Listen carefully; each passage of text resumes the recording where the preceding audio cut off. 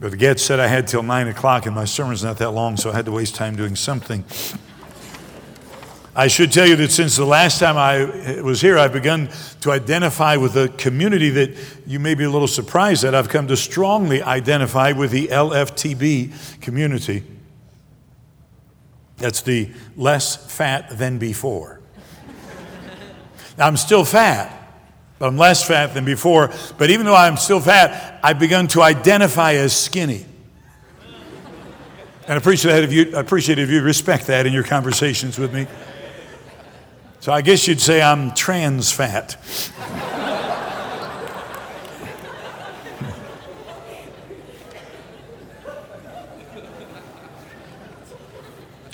Ecclesiastes chapter 7, verse 29. I love Brother Chappell. Love being around him. Don't know anybody who works harder for the cause of Christ. Don't know anybody who's seen God do more through his life in the period of time that he's been serving. And just really, really appreciate his testimony and example, his friendship. Love the leaders that you have here. You have the cream of the crop in godly leaders here at West Coast Baptist College. Ecclesiastes 7:29. The book of Ecclesiastes is an interesting book. It's got a lot of wisdom in it. It also has a lot of error in it. Because Solomon tells you what he thought when he was wrong, and then he tells you what he learned when he was right. The Bible contains errors. Like, thou shalt not surely die. That wasn't true. It's true the devil said it. It's accurately recorded, but there's people in the Bible that say things that aren't so, and then you're told they're not so. He thought he'd be happy if he could fill up his hand with stuff, and he said that left him empty. And he thought he'd be happy if he could fill up his head with knowledge, and that left him empty and vain. And then he thought he'd be happy if he could fill up his heart with pleasure, and that left him empty. But here's an amazing verse. Solomon says, lo, this only have I found, that God hath made man upright. Underline that if you underline in your Bible. God hath made man upright. God did not create evil.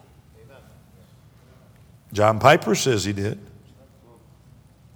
Just in case you think I'm tarnishing your hero, I'll pull up the quote I just read from him. John Piper said, God is sovereign over Satan, and Satan's will does not move without God's permission, and therefore every move of Satan is part of God's overall purpose and plan. Everything that exists, including evil, is ordained by an infinitely holy and all-wise God to make the glory of God shine more brightly. Really? I thought God was perfect. I thought he was holy. I thought he hated sin. I thought it was always the same. No. God uses the evil behaviors of men to accomplish his purpose. God uses judo more than karate.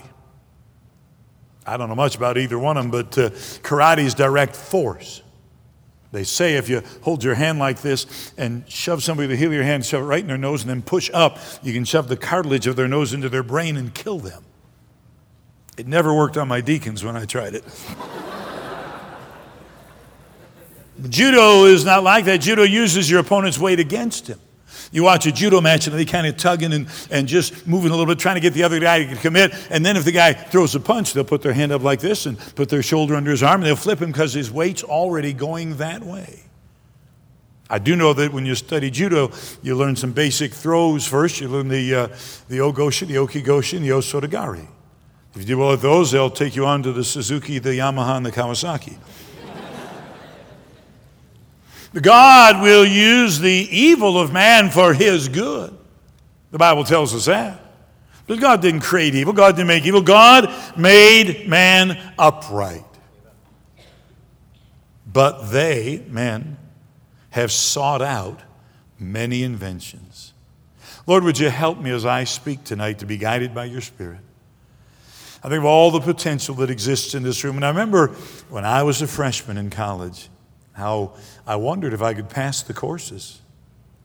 I wondered if I would ever amount to anything. I wondered if you'd ever use me. I wondered if I'd be able to pay my bills. wondered if I'd meet the right person with whom I'd spend my life. But Lord, you had all that figured out for me just like you do for these young people.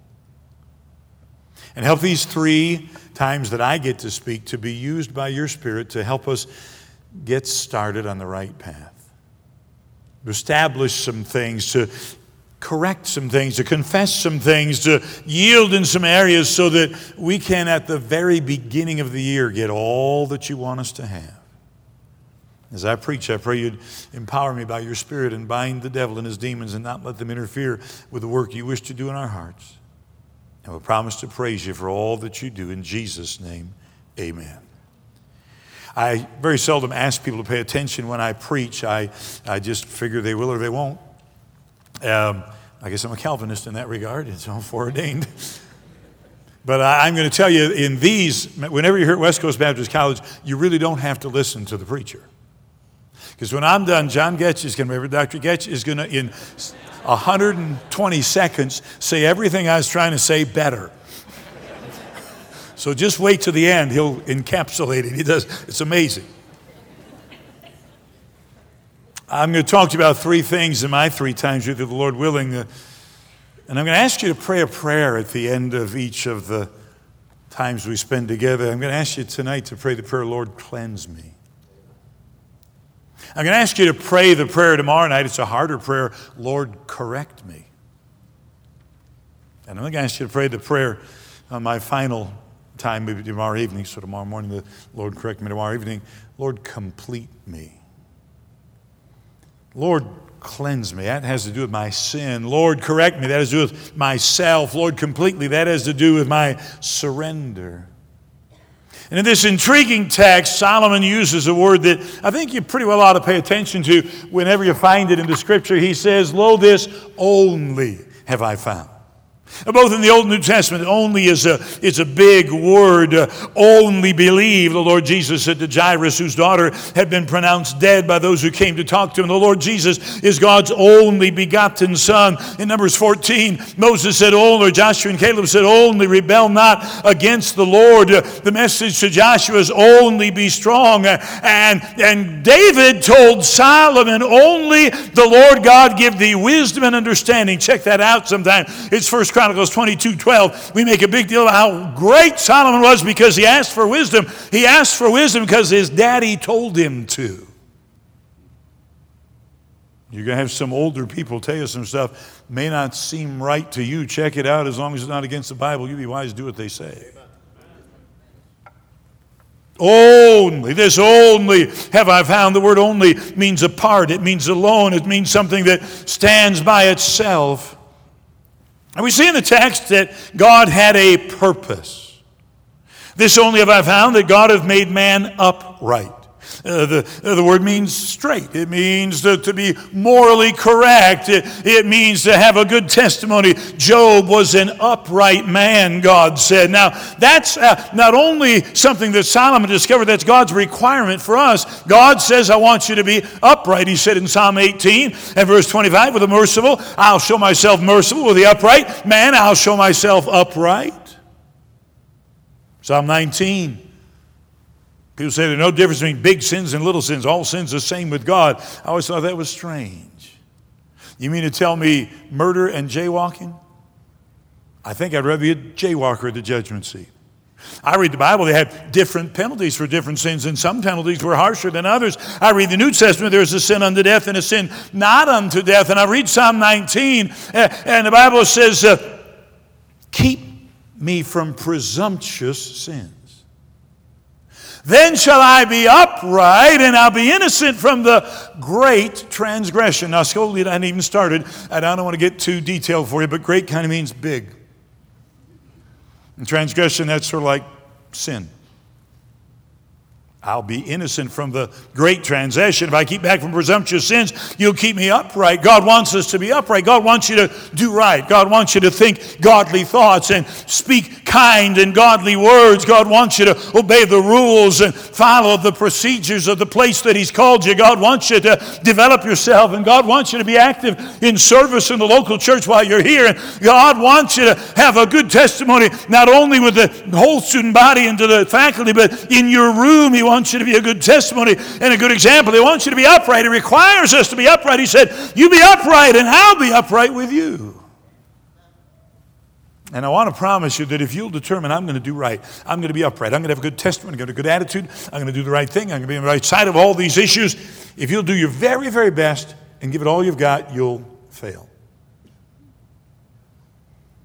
But God gives us a resource to be upright.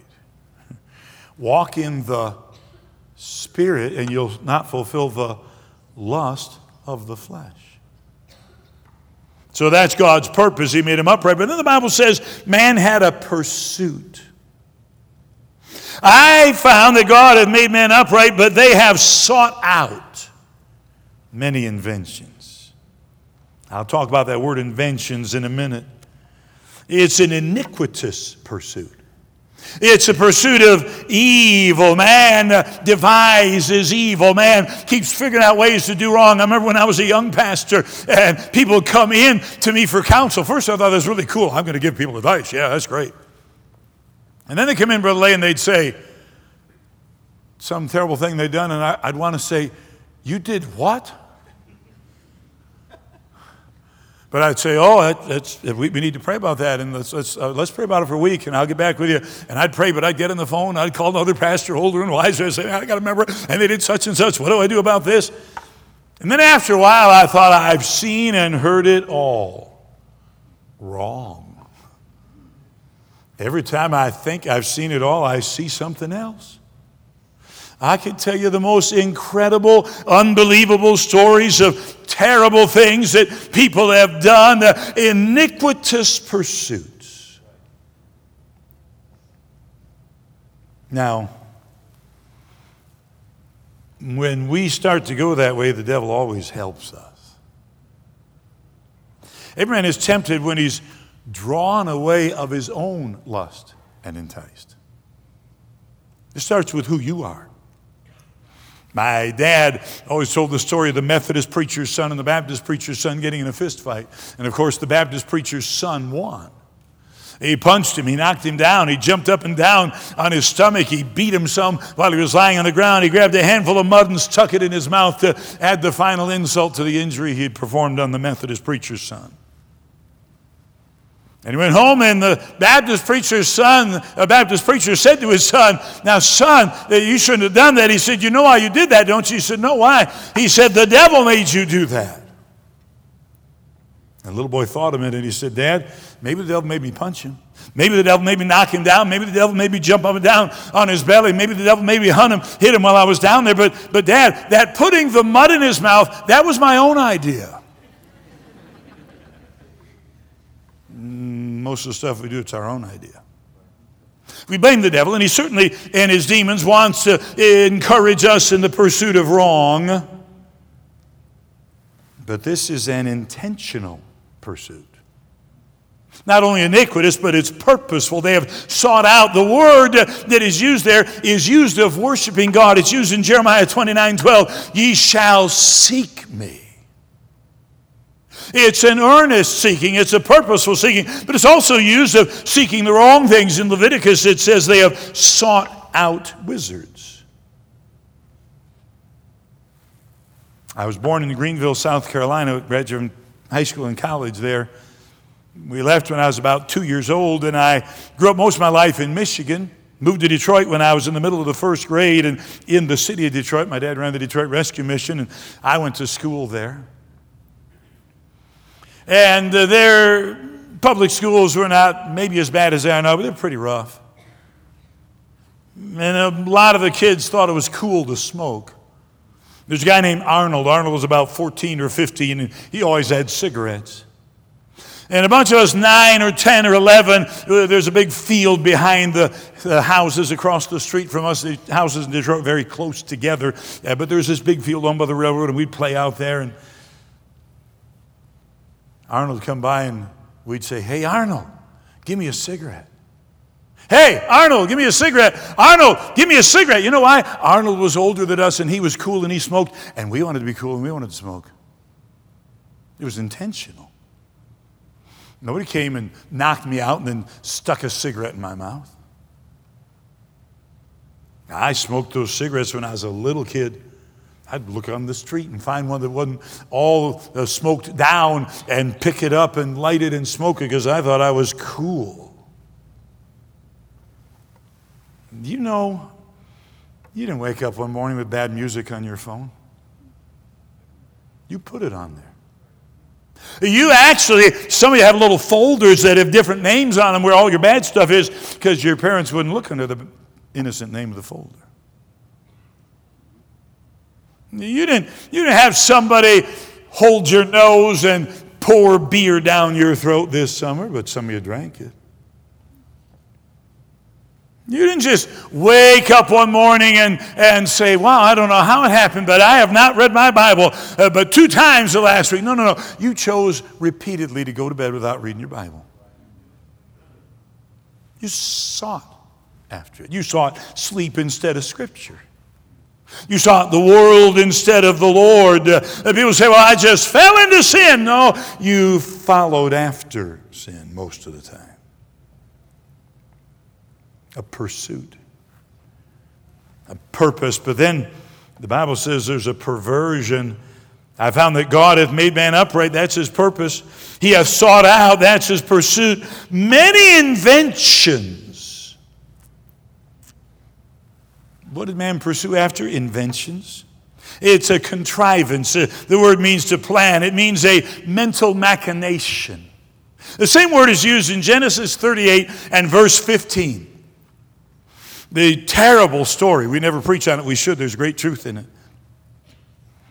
I'll give you a synopsis of it. You can work something up on it. Judah leaves his brethren after Joseph is sold into bondage. And I believe from reading the scripture, it was because of that, because it says it came to pass at that time. He didn't want Joseph to be killed. He tried to stop what they were doing, but Joseph sold into slavery. And he goes to, when he leaves the imperfect family of God, he goes to a wicked place instead. Some of you are going to find out that you have imperfect roommates and imperfect teachers and imperfect administrators, and you're going to think that negates the truth that they tell. I was in college, a man came to speak, and he had a ministry helping Roman Catholic nuns and priests get saved and grow in the Lord. His name was Alex Dunlap. He got stopped by a police officer for speeding and had a bumper sticker on the back of his car that said, "Jesus never fails."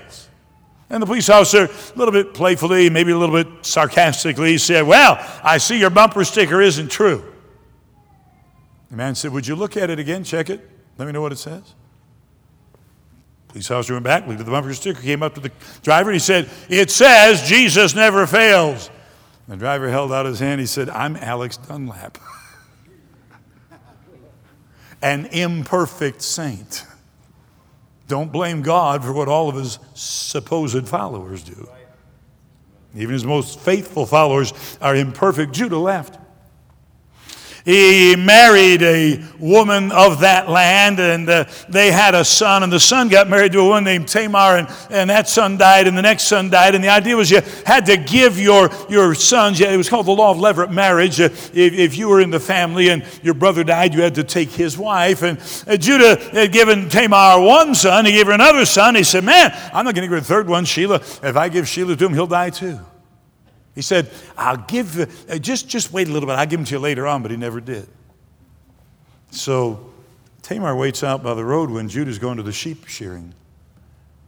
And the Bible says she covered her face so that she would look like a harlot.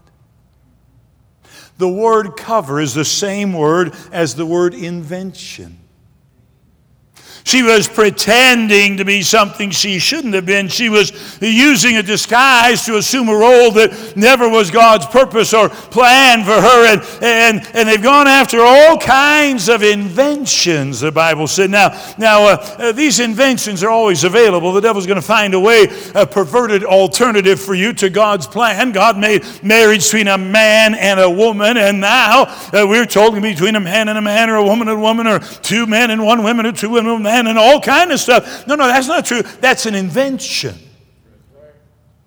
That's not accurate. God gave man the capacity to procreate. He said to Adam, I want you to multiply and fill, replenish the earth. And then man said, well, we might not want all these babies, so let's just kill them. And now we have people with a straight face acting like solid citizens to protect the rights of women that say it's okay to kill them after they're born. That's an invention. That's not God's plan. Adam and Eve had it made. They had one rule. Wouldn't that be a nice handbook? Don't eat of the fruit of the tree of the knowledge of good and evil. And they were doing pretty good. And the devil came along and said, hey, did God tell you you wouldn't die? No, the truth is you become just like God. Really? Cool. Wasn't true. It was an invention. Ananias and Sapphira saw that Barnabas was given praise from the church for settling land and giving the proceeds to the New Testament church in the book of Acts, and they decided they wanted some of that praise for themselves, and they didn't do anything wrong. They sold the land, they kept some of the money and gave some money to God, and that wasn't wrong.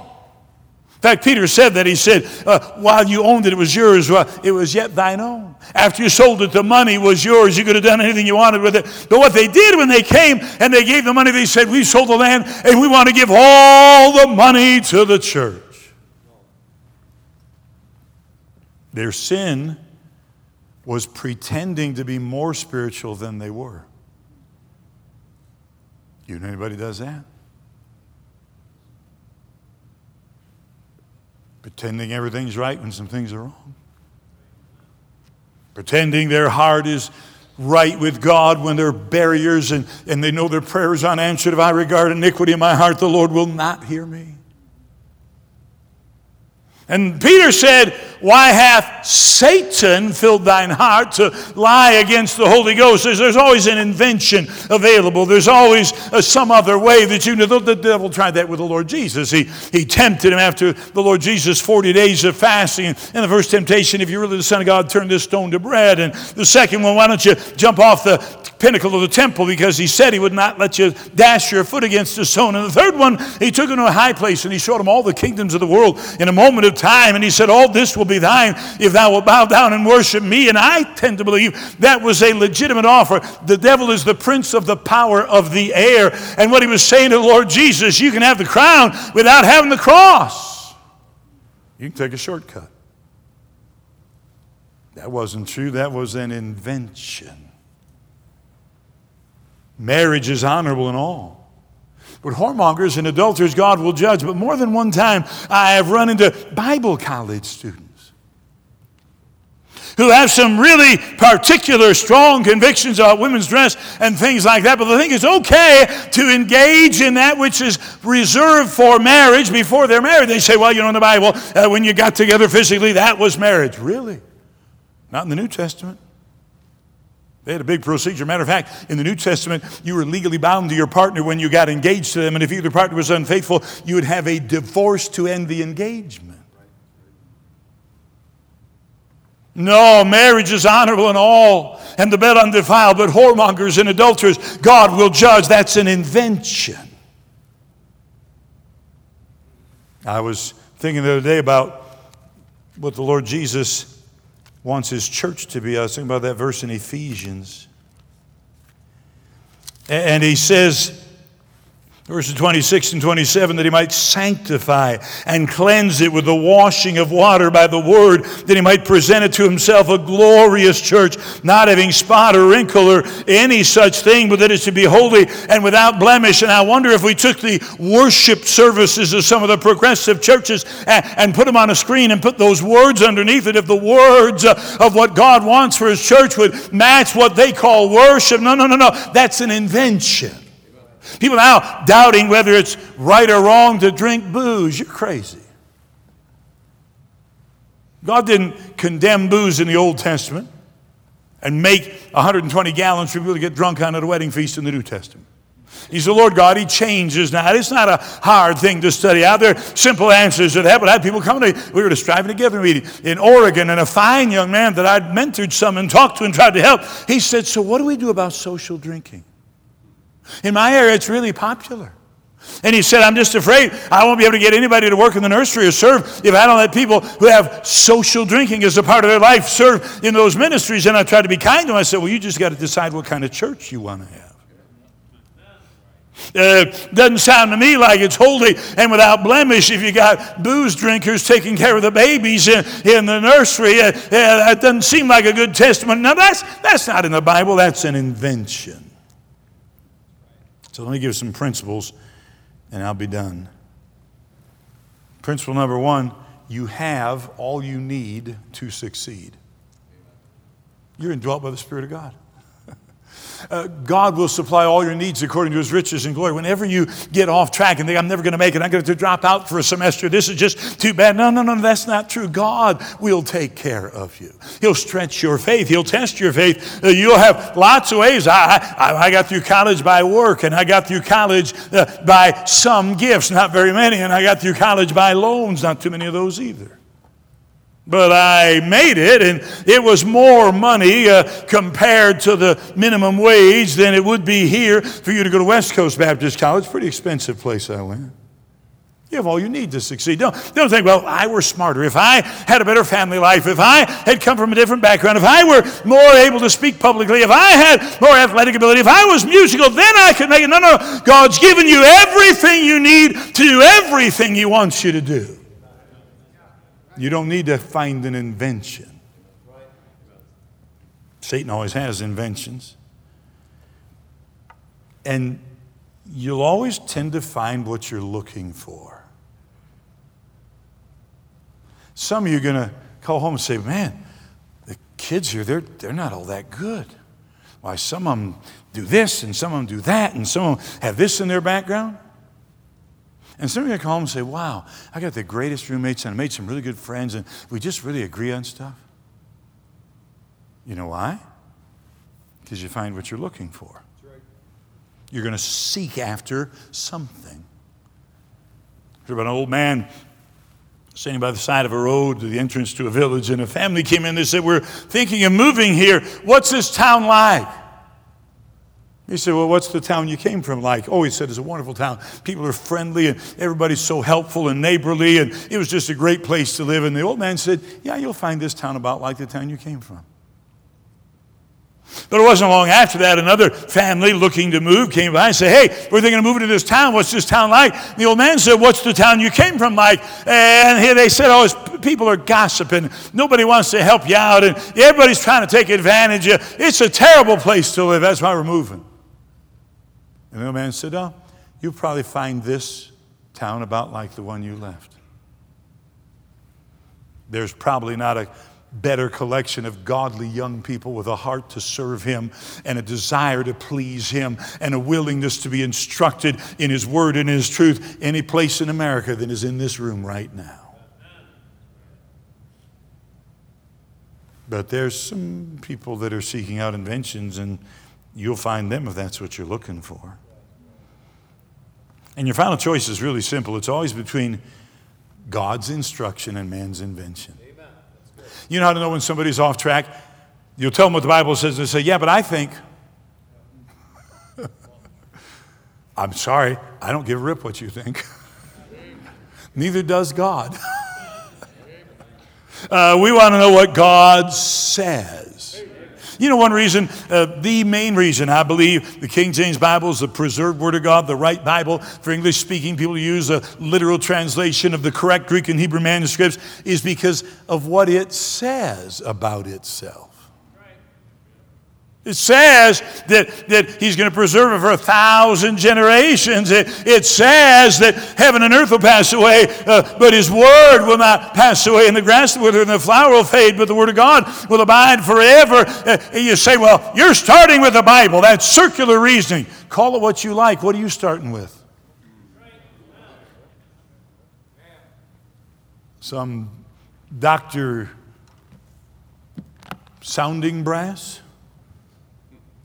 The major in tinkling cymbals, who has studied ancient manuscripts. You start with, I'm going to start with the Bible. That's God's instruction. God wrote this book. He didn't write all those other books you're getting. And by the way, if you keep in the Bible, you won't get very far off track. I don't think anybody ever became a Calvinist just by reading the Bible. I think they got a Calvinism, it became Calvinist by reading what somebody said about the Bible. I don't think anybody ever looked at their Bible and said, wow, we shouldn't have church on Sunday night anymore. You didn't get that from the Bible. Well, our music is too godly. We need to have worldly music if we're going to reach people with the gospel of Jesus. You didn't get that from reading the Bible. You know what? I think those people are all, they're all just trying to make our life miserable, and I think these rules are a crock, and I think everybody's just trying to do stuff because they're on a power trip. You didn't get that from the Bible. You did get obey them that have the rule over you, and submit yourselves, for they watch for your souls as those that must give an account, that they may do it with joy and not with grief, for that is unprofitable for you. It's always a question of God's instruction or man's invention. It was probably 36 years ago. Preached at a camp in Arizona. The man running the camp was named Dave Bunt. He told a story I'll never forget. They had a camp one year, and there was a girl there, and she had an older boyfriend, and she didn't like camp, and she didn't like the preaching. And she's one of those families where the parents just pretty well let her do what she wanted to do. And she'd had enough, and she said, I'm leaving. They said, you can't leave. Your mother signed the papers. We're in charge of it. We got to take. She said, I'll call my mother. She'll let me leave. And so she called her mother. And her mother spoke to the camp director and said, yeah, let my daughter leave. Her boyfriend will pick her up. And he came, as Dave Bunt told the story, in a brand new shiny Corvette. And she marched off, cocky as could be, thumbing her nose, as it were, at all the little peons who had to stay under the rules. And she was going to be out with this older guy and have a big time, and she was going to be free, as she was going to do anything she wanted to do. It was an invention. And Dave Bunt said less than 24 hours later, that young lady, having been abused in the most awful manner imaginable, was left by the side of the road dead. God's instruction, pretty simple. Man's invention makes a mess.